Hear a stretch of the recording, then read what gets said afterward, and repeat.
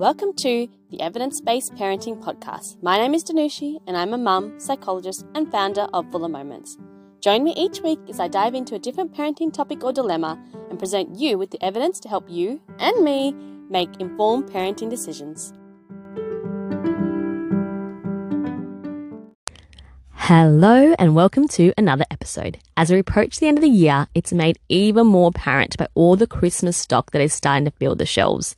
I personally love the festivity around Christmas, and now that Edison is getting older, it's been so much fun to get into the festive spirit with her and begin our own family traditions.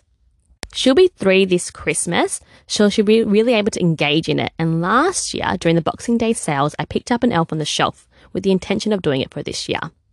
Elf on the Shelf was something I'd observed in the periphery, and it looked like something silly and fun and a bit of a creative challenge for parents, and I love that idea. But like with most parenting choices and decisions, there is a bit of a debate around Elf on the Shelf and whether it's a good idea. So basically the premise of Elf on the Shelf is that it appears in your home on the 1st of December and reappears every morning in different spots and doing different things. At a basic level, some parents have argued that doing it just creates another thing that you have to remember to do every night, so why sign yourself up for that month-long commitment for the next few years? I think the easy solution to this is that you can determine how often and how the elf appears in your house. Maybe it's just weekly, or maybe it's random, or maybe not at all. It's your house's elf. You pick what works for you so that you also get joy out of it. When I read the book that accompanied the elf I purchased, I began to understand one of the other cases against it. The elf's purpose throughout the month of December is to observe the kids during the day and report back to Santa how the kids behaved and if they were good or bad. And the elf's reports then will determine what presents the child gets, if any. So essentially one of the elf's purpose is to reinforce good behaviour so the child will get rewarded with more presents and better presents, and punish bad behaviour with the risk of losing presents.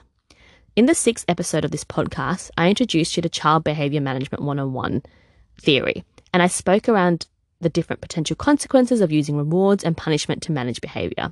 I won't go into detail here, but you can go back and listen to that episode, otherwise I'll reference it in the show notes. But ultimately, we want our children to behave in certain ways because they are internally motivated to do so, because they understand it's the right or kind or thoughtful thing to do, not because someone's watching or they have an external and selfish interest, so in this case, presence.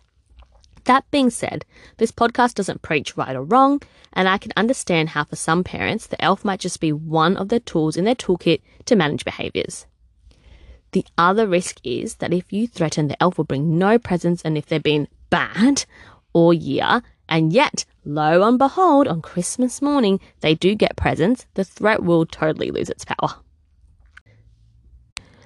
The thing that really sat funny with me, however, was the labelling of behaviour as good or bad.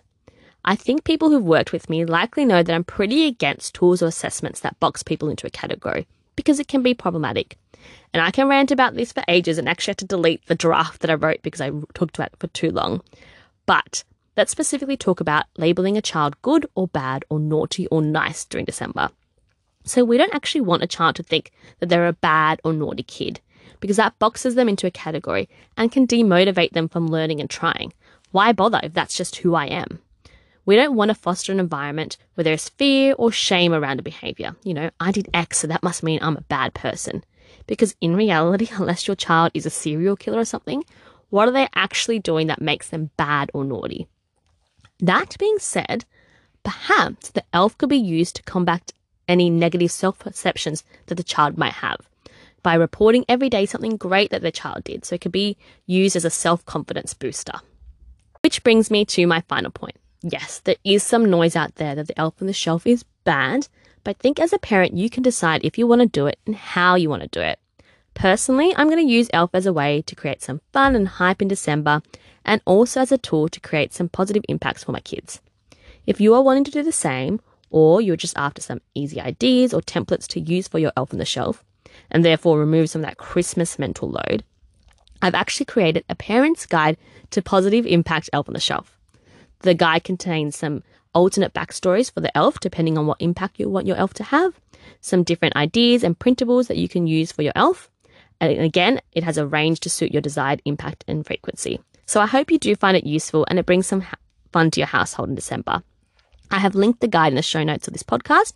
Otherwise, you can also find it at fullermoments.com.